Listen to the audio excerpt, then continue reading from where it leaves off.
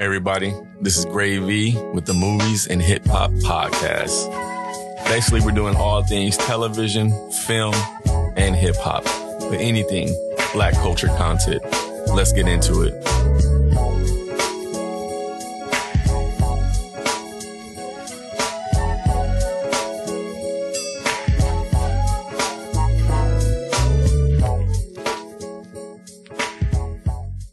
Joe Pesci's future run. Joe Pesci these days has mostly been known for his Napoleon complex-fueled, violent but witty mob roles. Although they are classic and somewhat mythical, Joe Pesci's resume far exceeds his work in Casino and Goodfellas, respectively.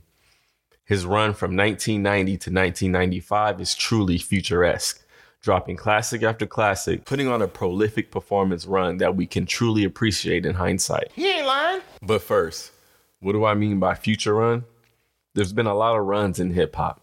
DMX 98 to 2000, Wayne 2008, 2011, Eminem 99, 2002. In this run, Future released classic mixtapes Monster, Beast Mode, 56 Nights, and Purple Rain. Classic albums DS2 with a surprise Drake collab album, which was a real moment and really kind of started the real wave on collab albums. A double album release in Future and Hendrix, with the latter considered a classic and arguably Future's best work, plus over a dozen Billboard hits and singles. Future's three-run span was nothing short of spectacular. And comparably so, if we look at Joe Pesci in the early to mid-90s, he has over several culture-shifting roles, a run I can only compare to the Dirty Sprite God himself. Take this journey with me as we look at Joe Pesci's future run. You remember what I told you? 1 minute. I asked you, when the fuck did I ever ask you if I could come out here? Get this through your head, you. Get this through your head, you Jew motherfucker, you. You only exist out here because of me. That's the only reason. Without me, you, personally, every fucking wise guy still around, I'll take a piece of your fucking Jew ass. That way you're gonna go. Your fucking warrant don't ever go over my fucking head again. You motherfucker, you.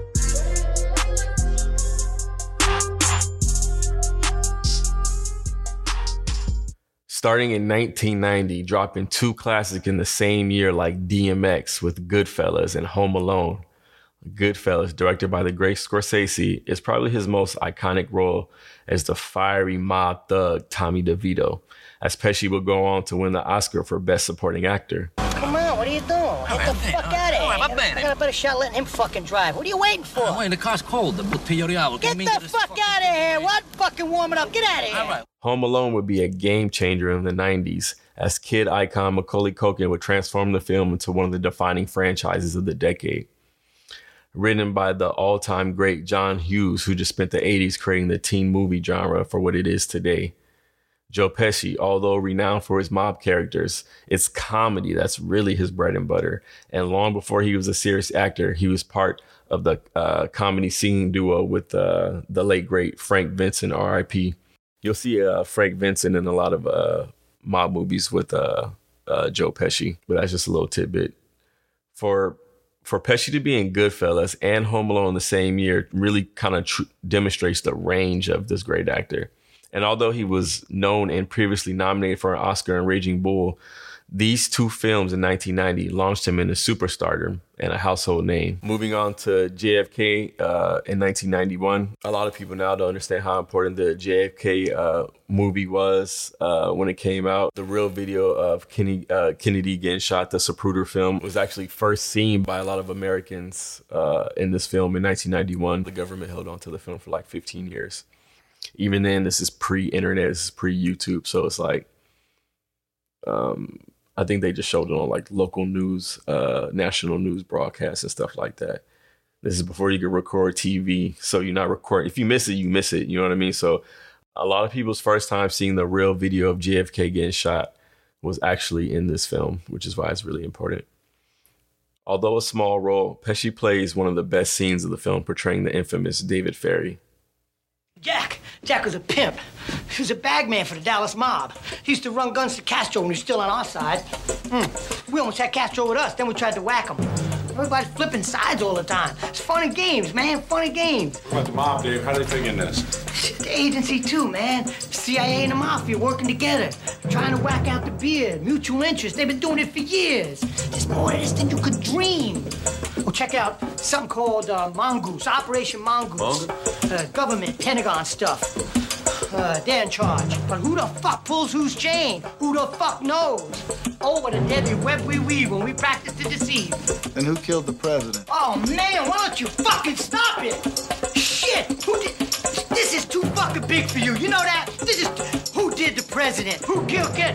Fuck, man! It's a mystery! It's a mystery wrapped in a riddle inside an enigma! The fucking shooters don't even know, don't you get it? Fuck, man! I can't keep talking like this. They're gonna fucking kill me! I'm gonna fucking die! Continuing in 1991, he releases The Super, which I believe is his first real lead. An underrated film about a slumlord who has to live in the horrible apartments he landlords when he's court ordered. It's one of those 90s films that has an important theme, slapsticks it up, but overall sends an important message. A cable TV classic. For some reason, this movie cost $22 million to make. It only grossed $11 million, so no sequel, of course. It definitely made some money in the back end in Blockbuster, especially as Pesci stock rose throughout the 90s. Now, this next year in 92 was an insane year for Joe Pesci. He released My Cousin Vinny, co-starring Marissa Tomei, the great Marissa Tomei. It's about a Bronx lawyer who has to go down to the South to defend his cousin who's charged with the murder. It's kind of it makes some good money. It makes about $64 million. It wasn't really critically reviewed well, but it was like a fan favorite. It's one of those films that kind of grew with word of mouth. It's one of those films that people watched throughout the 90s on cable and rented. It was one of those like, I'm gonna get this on a random Friday night type film, and people were like, oh wow, this is a really good movie. And it's one of those films that's kind of the first movie mentioned about Joe Pesci outside of the mob movies. I feel like My Cousin Vinny, a big deal for him, 92. So continuing with Joe Pesci's Monster 1992, he's in Lethal Weapon 3, which made $320 million worldwide. Lethal Weapon was a great, successful franchise starring Mel Gibson and Danny Glover. Joe Pesci was actually in the second Lethal Weapon, but that came out in 1989, so that's not a part of his feature run. But this came out in 1992, and you see the type of money it made. Joe Pesci, once again, plays a comedic role where, you know, he's getting awesome. He's like just like he's great with one-liners. He's great with great comebacks. Joe Pesci's like comedy is very, very underrated. We really don't talk enough about his comedy in today's age. And then also released in 1992 was Home Alone 2. Now, to me, Home Alone 2 is the best Home Alone. It's the one it's Lost in New York. Once again, Joe Pesci plays the bad guy, the Wet Bandits. Sonny! Yes? Nothing would thrill me more greatly than to shoot you. Knocking off a youngster ain't gonna mean all that much to me. Understand? Mm-hmm. But since we're in a hurry, I'll make a deal with you. You throw down your camera, and we won't hurt you. You'll never hear from us again. Okay? You promise?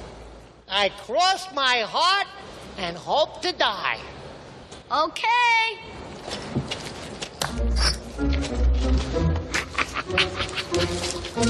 Okay, kid. Give it to me.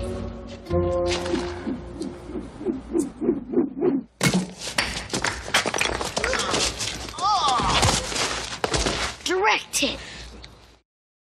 Just like such an important film in the 90s. Like the Home Alone, it cannot be understated how important the Home Alone films were in the 90s. It's just like a film that all people loved. created so many different toys, so many different products, and made $360 million. Home Alone 2 made $360 million.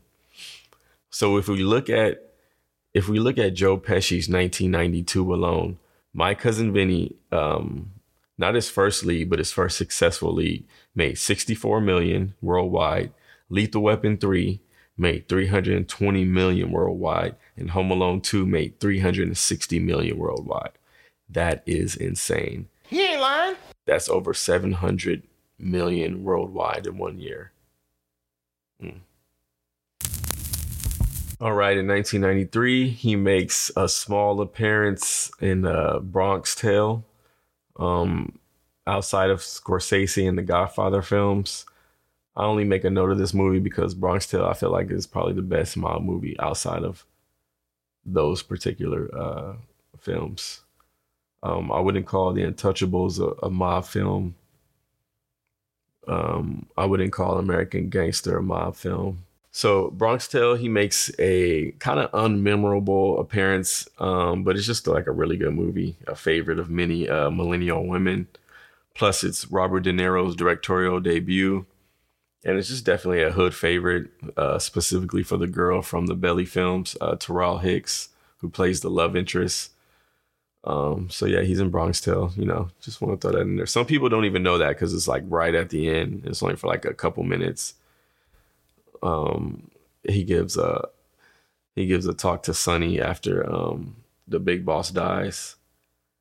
Yeah, it's a cool little scene though. All right, so continuing as we go into the mid 90s, 94, Jimu Hollywood. I haven't seen it, but no, it's written by Barry Levinson. He did the classic 80s film Toys. He did Sleepers. And he did another Robin Williams comedy. Rest in peace, Robin Williams. He also released With Honors. It made about 20 mil, co-starring Brendan Fraser. I would give it a gander just off Brendan Fraser. Brendan Fraser, he was just throwing heat in the early mid 90s. But that's just not really a part of his classic runs. You know what I mean? They're just forgettable films. But I just wanted to put that in there. So let's get into Casino in 1995. This right here, I consider this like his Hendrix. It's his last classic of that span. So Casino marks the end of Pesci's classic era as he gets back in the saddle with De Niro and Scorsese, basically reprising the same role as in Goodfellas, but with variation in his much more fleshed out character. And after 5 years of dominating the decade, you can see Pesci is tasked with more heavy lifting in this film opposed to Goodfellas, where he does way more of the narration in Casino, apart from Robert De Niro's lead character. Some consider Casino better than Goodfellas, and I would never be one of those people. I honestly think it's dramatically less entertaining than Goodfellas with way too much fluff. I couldn't stand the Sharon Stone character, who seems so stiff and out of place in this film, and I know not many will agree, but just wish that, the film had cast someone kind of less clunkier. No disrespect to Sharon Stone. I have a lot of respect for her career. Robert De Niro is incredible, as always, as a King Simp, Sam Rothstein, going out bad. Yeah, just Casino to me is just a lot of unlikable characters. I'm really rooting for no one except Don Rickles. Wondering why this movie is 3 hours long. It made over 100 million worldwide. But only about 45 nationally with a $52 million budget. So it was a success, but really not as much as you kind of would think. Nonetheless, it was a big moment for Pesci, especially as his characters in Casino and Goodfellas kind of live on in the social media stratosphere. That's the end of the future run for Joe Pesci.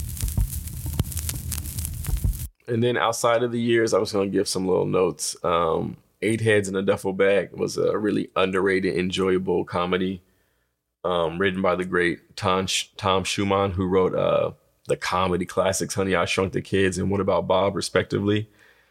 Although this is not on par with those films, this was a really good film that I really liked enjoying watching as a little kid.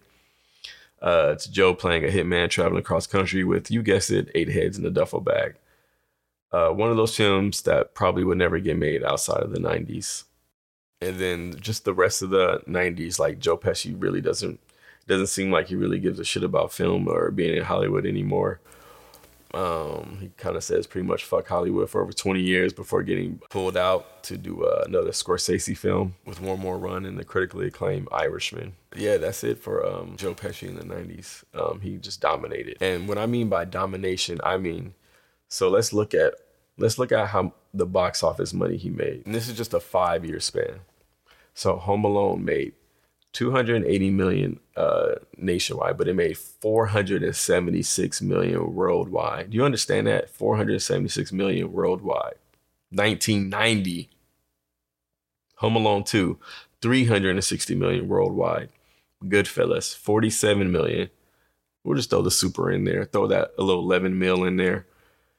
JFK, $70 million nationwide, $200 million worldwide, which is pretty interesting. Lethal Weapon 3, $140 million nationwide, $320 million worldwide.